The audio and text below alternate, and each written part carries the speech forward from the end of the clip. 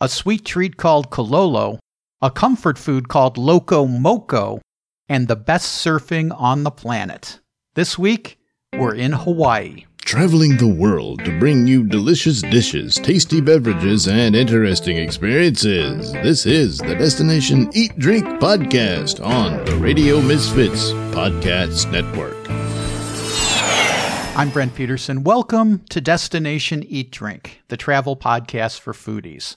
This week, we're in the 50th state, and I had the pleasure of talking Hawaii with TV personality Guy Hagi. Before we get started, a few things about this episode. First off, Guy Hagi is about the friendliest person around, and he's very talkative. In fact, he's so talkative that he started talking food and travel as we were walking to sit down to do the interview. I quickly realized I was missing some great stuff as we were walking and talking, so I hit the record button, which is why it sounds like you're popping in the middle of a conversation, because that's exactly what happened. Second, Guy talks about Austin, Texas, and if you want to know more about Austin, check out episodes 12 and 15 of Destination Eat Drink. We also talk about cacio e pepe, a Roman pasta dish, which I talk about in detail in the Rome episode of the podcast. That's episode number 7. Guy talks about places on Oahu and the Garden Isle of Kauai, and there's lots of information about both places, as well as Maui, on the destinationeatdrink.com website. Just click on the Oceania tab, and there's tons of information, including places to eat, drink, and lots of fun things to do on each island. Finally, this is the first time I've interviewed someone for the podcast in person. Normally, what I do is I talk to my guests on Skype, which allows for a relatively quiet and controlled environment here at the palatial Destination Eat Drink World Headquarters and Podcast Broadcast Studio. But on this episode, we're sitting in an open room on a news set. So there's other people walking around, passing through, talking, and there's some background noise. I don't think it distracts at all from the interview, but I want to acknowledge it because this episode does sound a little bit different than some of the other episodes of the podcast. Destination Eat Drink. Today's guest is Guy Hagi. Guy is the weather anchor on TV station Hawaii News Now. Guy is also co-host of the excellent feature on Hawaii News Now called Cheap Eats. And like I said, this interview picks up right in the middle of our conversation. Austin's changed quite a bit since then. Well, we've been back. I mean, she took me over there last year. Okay. Yeah. So yeah, that whole scene's crazy. But it's an awesome place to be. Great energy. Yeah, really. We did a little bit of research and we went to eat at the Japanese food place, Uchi. Okay. Ooh. Would never imagine Japanese food in Austin was so good. I know. Did you have any barbecue in Austin? We did. Friends took us out of town though. They took us Salt Lake. You know, she still has some friends that are local, live in Austin. So they decided, oh no, we won't take it to the tourist place. Franklin Barbecue's crazy. We'll go out. And then Salt Lake was awesome. You wait in line 4 hours. You know what? Honestly, there's no food that's worth it like that for me.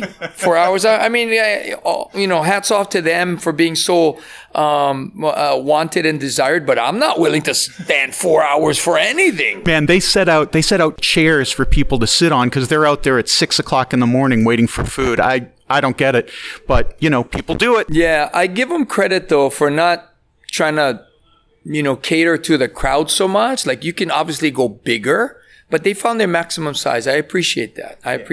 Well, let's talk about you, Guy. You are the weather anchor for Hawaii News Now television. You also do this great segment on Hawaii News Now called Cheap Eats, which I love. But recently you moved from doing evenings to doing the morning show. How has that changed your life? It's changed my life in a number of ways. Obviously, the schedule is kind of weird on my body. I mean, I'm a lot older now, so. But it's actually way better for my family life. I have 2 kids that are teenagers now, and they're surfing. I discouraged them from surfing when they were younger because surfing is one of the most obsessive sports and pursuits that one could ever, take up. Like the basketball court, the tennis court, the football field, the golf course even doesn't call you the way the ocean does and the way the waves do. And I knew that once my kids started surfing, that would be the case. They're in a very demanding school academically, so they needed to get their feet under them first. And now that they do, they're solid B students, borderline A students. I allowed them that. And then their friends started surfing, so I couldn't hold them back anymore. And I think it's just a matter of seeing their dad surf. And, once you catch a wave and you get in, you get hooked, and they're hooked bad right now. So it's allowed me to take them surfing right after school, Monday through Friday. Whereas before, the older schedule at night, I'd only see them in the morning as they go off to school, and then I'd see them at dinner time, and that's it. So now with teenagers growing up, I still can catch up and make up for the time lost. They don't drive yet, so they have to go with me. And we're surfing now and enjoying that as well as more time together. So on that, it's been wonderful. And the transition between crews, working between the nighttime and the morning show, has been seamless. I'm having more fun in the morning because it's hard to have fun at night because you just don't have the time. With a half an hour show, it's all bang, bang, bang. But with the morning show, you have way more time to elaborate on things, to relax, and to be maybe even give it a more complete weather picture too. And do some fun stories too. So you are probably one of the best known surfing advocates in Hawaii, I would say, because, you talk about it all the time. You do, your surf reports are well known here in Hawaii. How did you get started? When did you get your feet wet? In terms of reporting the surf, as an 18-year-old kid, right out of high school, I got a job at Town and Country Surf Shop. They only had one shop at the time. They have multiple shops now, and they're a worldwide known brand. But in the early 80s, they had one store, barely making a dent on national distribution, and they had this the hourly surf report on the radio on a couple of radio stations, and they left it to their sponsored professionals to do. And that's not something you can leave to sponsor professional surfers to do, is be on time. Number one, right? So the radio station demanded, hey, you got to have somebody call 7 o'clock and 12 o'clock. You got to have them call. So I was just one of the guys there working, and they said, hey, guy, why don't you do it? So I started doing that, and that radio thing lasted for like 20 years. They said, guy, do you have a watch? That's the first question. They said, you got an alarm clock? And so I just compiled surf reports. And this was in the infancy of surf forecasting. Surf forecasting has come a long way in the last, few years. The science of it is incredible now. But that's how it started. And then after years of doing that and establishing an identity, not that I wanted to, but establishing an identity doing that amongst the surf crowd, a weather position came open for a local TV station. And they said, well, why don't we get that surf guy? Well, we don't know what he looks like, but just get him here. So I went and auditioned, and next thing you know, I got a job. So that's how it started. So you talked about the evolution of surf forecasting. And to me, it's amazing because you watch you on TV, and you can tell us within a couple of feet how big those waves are going to be. North Shore, South Shore, West. Is it all computer models? I mean, what goes on with that? So it's the same thing like predicting a storm and rainfall, because waves are generated by storms. So they look at the intensity of the storm. They look at the direction of the winds associated with the storm and where that swell that's being generated is being pointed to. And because of all the computer modeling now and because of all the data that they've collected over the last, say, 20 years, they got it down to a science. Plus, there are buoys out there that read those swells.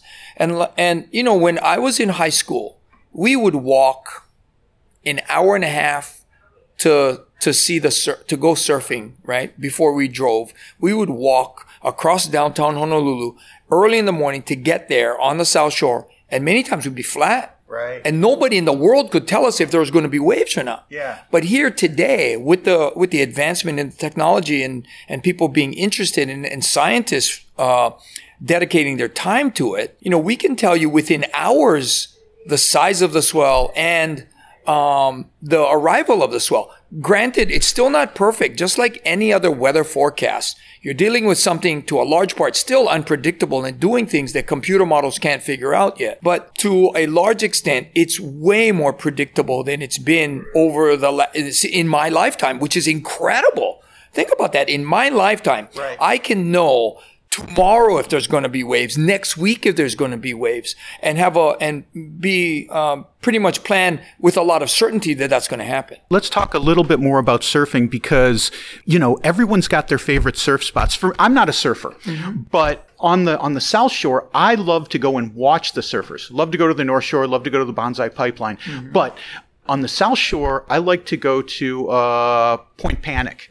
Is that, and like I said, I know nothing about surfing. Is that a good place? Because it seems like those guys are really into it. Well, Point Panic itself is, by law, limited to only body surfers. Not even bodyboarders can go out there. Point Panic.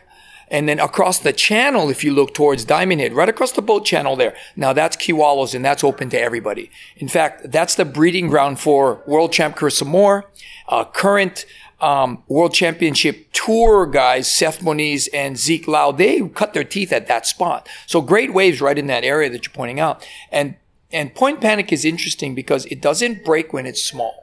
It only breaks when it's pretty good size. And like I said, it's the only spot in the entire state, I think.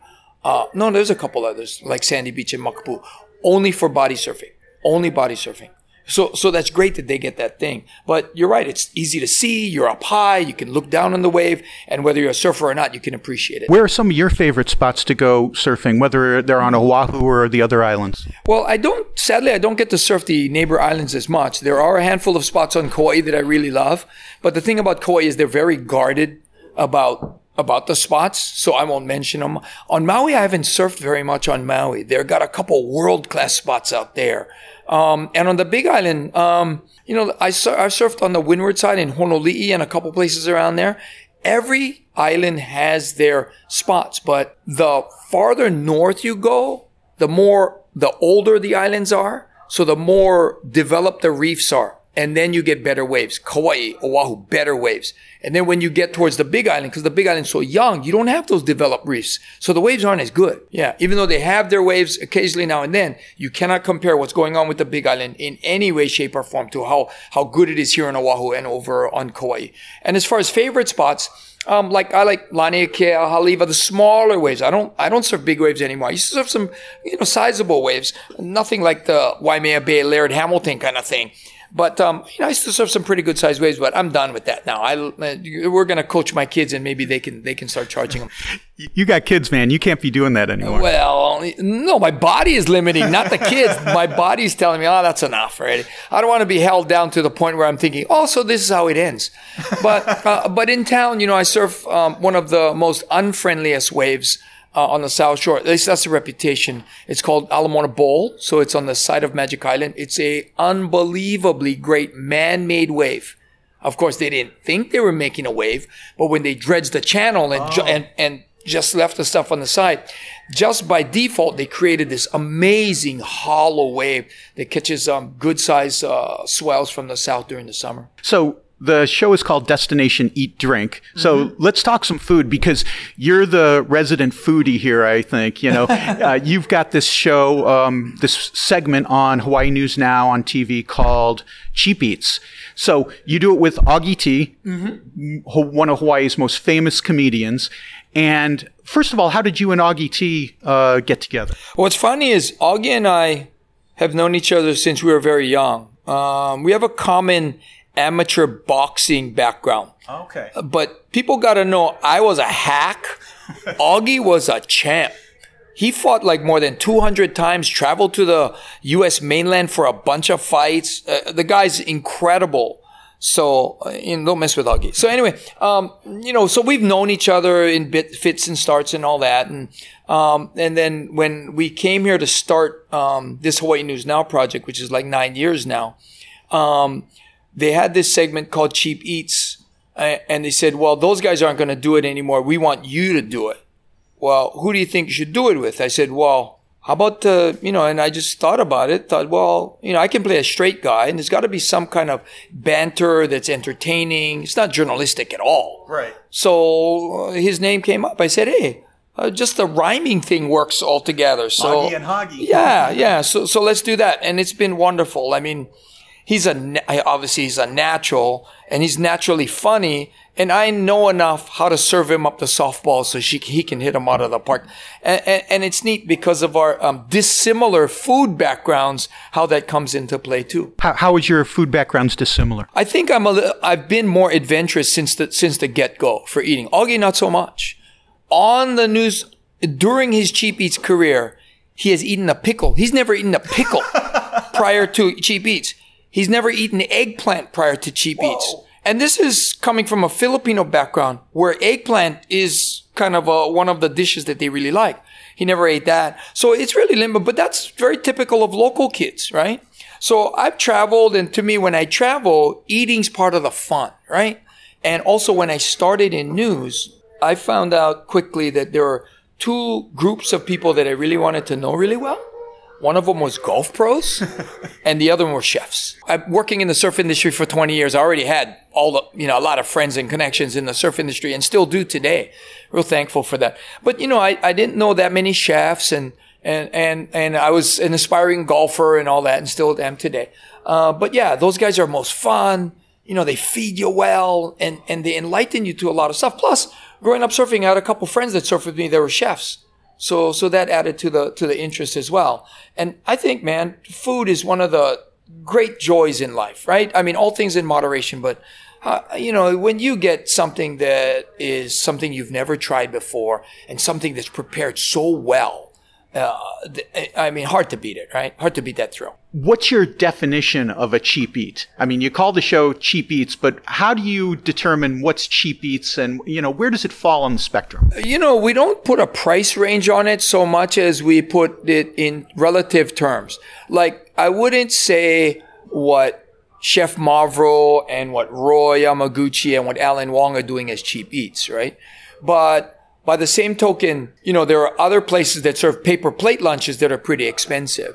So we've expanded the term cheap eats to include stuff like, stuff that are cheaper in relation to what you normally would expect. Like somebody serving a prime rib for $15.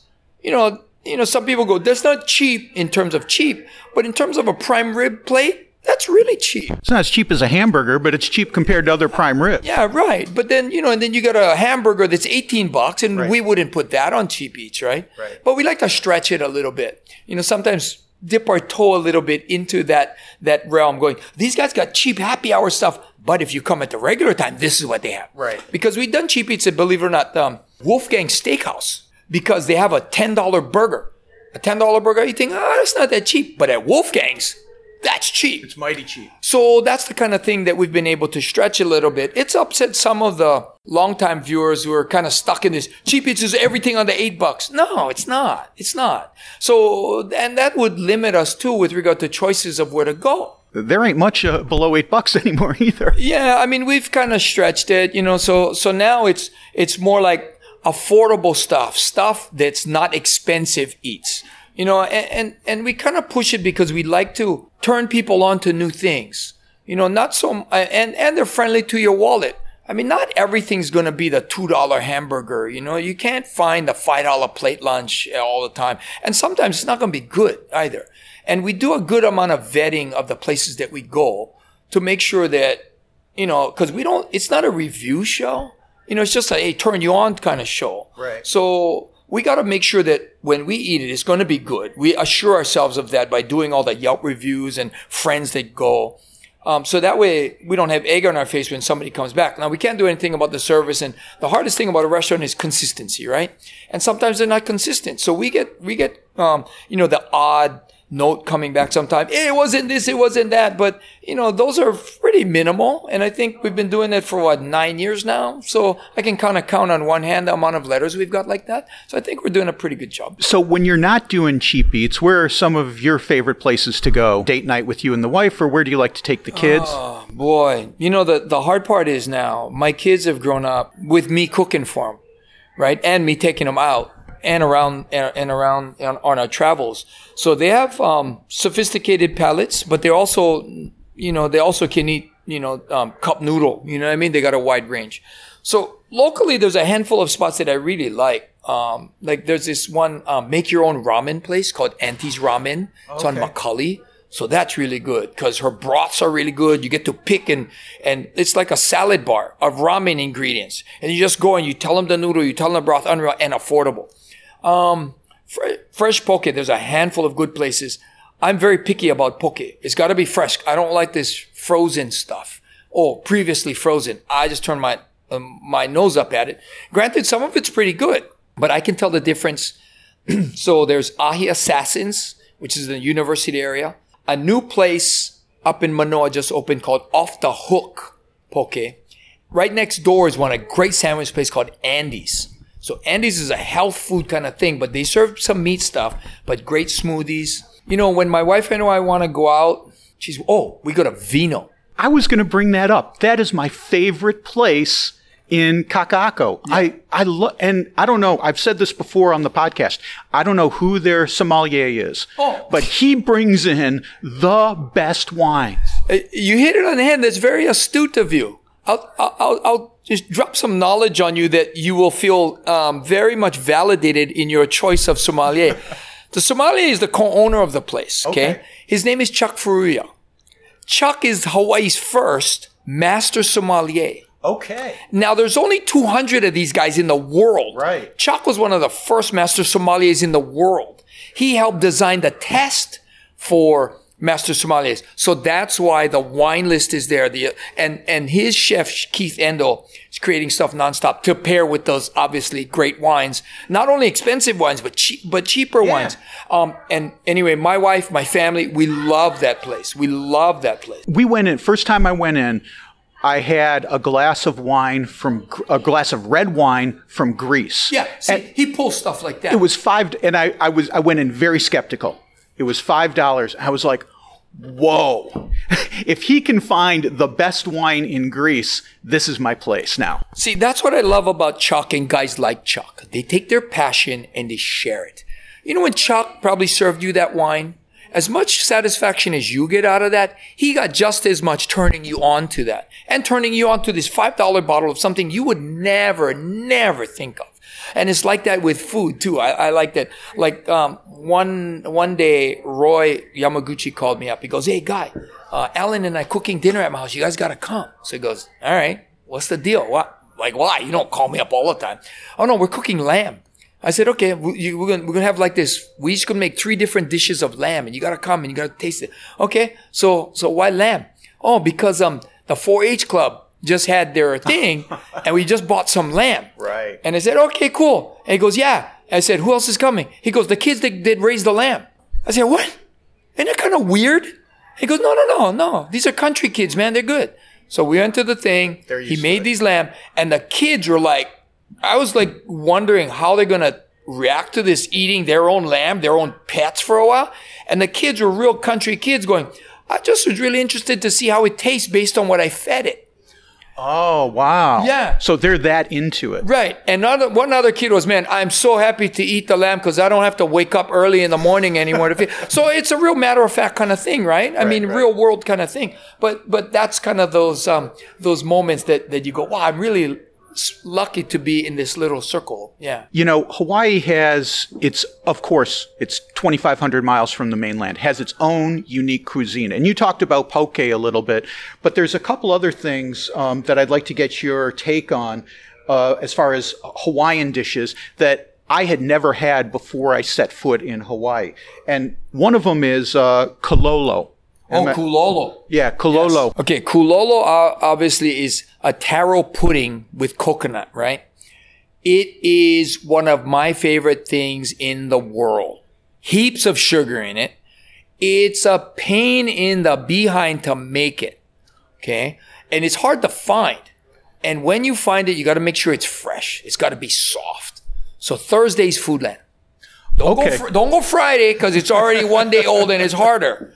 So yeah, and you can often find it at craft fairs. Some guys are now pairing it with haupia, so it's called haololo. Oh, so it's okay. coconut pudding on top of a taro pudding. Oh my gosh. So that was the thing I was going to ask you about next was haupia. Is it haupia? Is that Haupia. Haupia, yeah.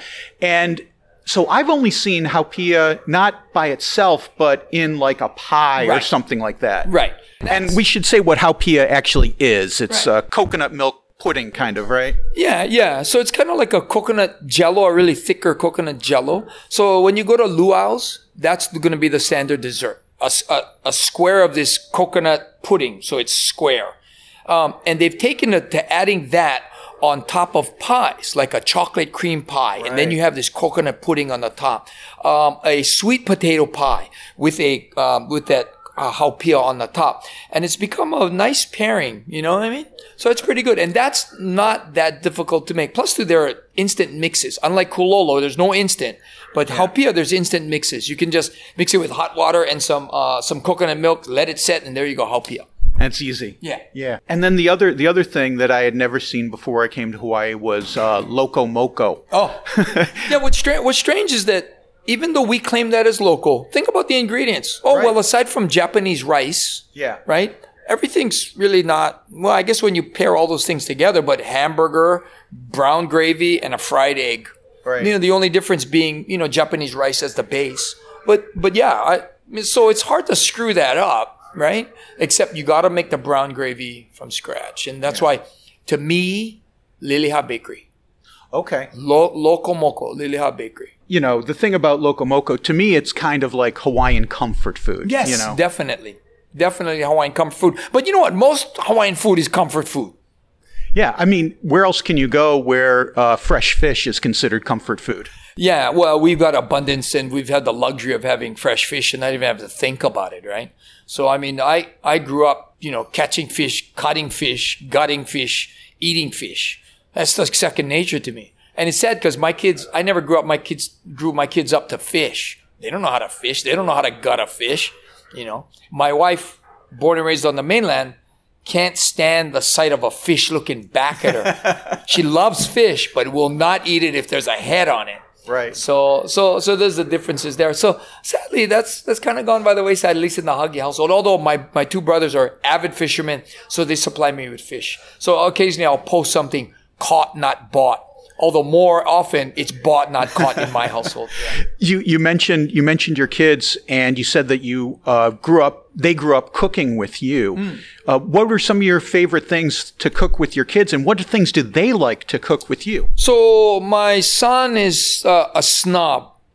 So like he's making cacio pepe now. Oh, my favorite. Yeah. So he's making that, but he's trying to figure out how the cheese won't melt and it's got to be runny. You know what I mean? Because it can because if you cook it at too high a heat, it'll melt and it'll solidify. Then you got this chunk of cheese. So he's doing that. He's a ramen aficionado. He turns his nose up, even though he'll eat an instant ramen if the need be. He turns his nose up at certain places to eat ramen because he's like that. My daughter doesn't cook that much, but she if she's gonna do something, she likes to do it on her own. She can make her own homemade cookies and all that stuff. So it's pretty cool to foster that. And because they're young, I'm cooking because I have the time. I cook 5 to 6 days a week. So they don't really have the opportunity to cook. But they definitely show an interest. Like my kid, like Luke, likes his burgers a certain way. It's called a smash burger. Okay. So you have to cook it and make sure there's a crust on it. So that's how he makes his, and he got to make sure he's real particular about stuff. So I know when I was his age, that's kind of where my cooking skills were. So I know it's just a matter of time before, and because he's so picky, he's going to end up cooking his own. Same for my daughter, I think. Yeah.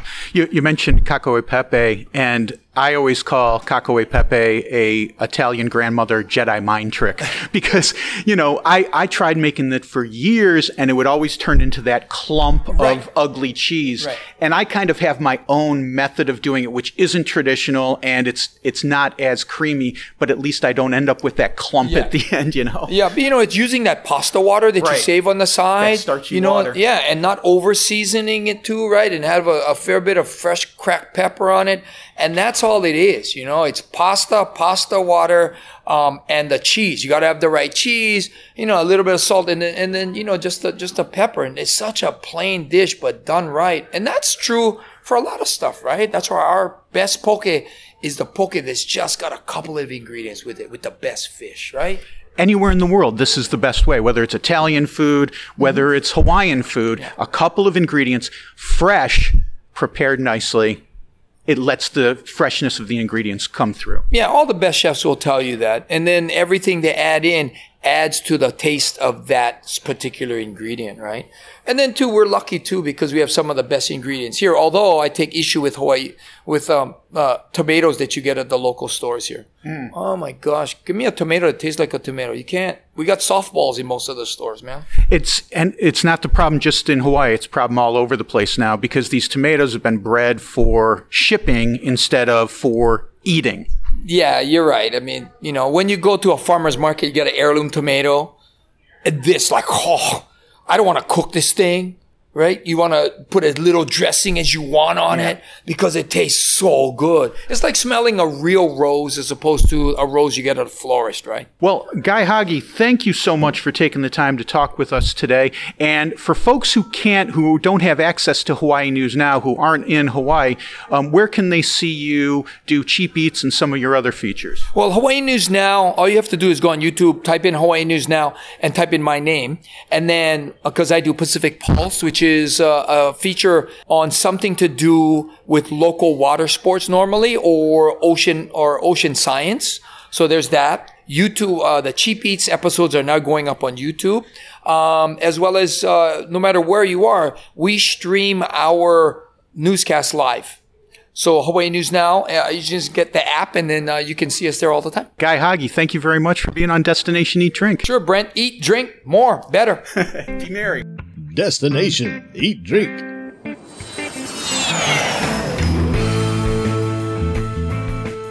Big thanks to Guy Hagi for taking the time to meet with me on the set of Hawaii News Now. Don't forget, you can subscribe to Destination Eat Drink at iTunes, Spotify, Stitcher, TuneIn Radio, or on your favorite podcast app. A new episode drops each and every Friday. Join me next week. We'll explore one of the great unknown regions of Italy, Molise. I'm Brent Peterson. Thanks to Ed Silla of the Radio Misfits Podcast Network for distribution of the podcast. I'll talk to you next week. Until then, I'll see you down the road. Join us next week for another culinary adventure on Destination Eat Drink, a presentation of the Radio Misfits Podcast Network.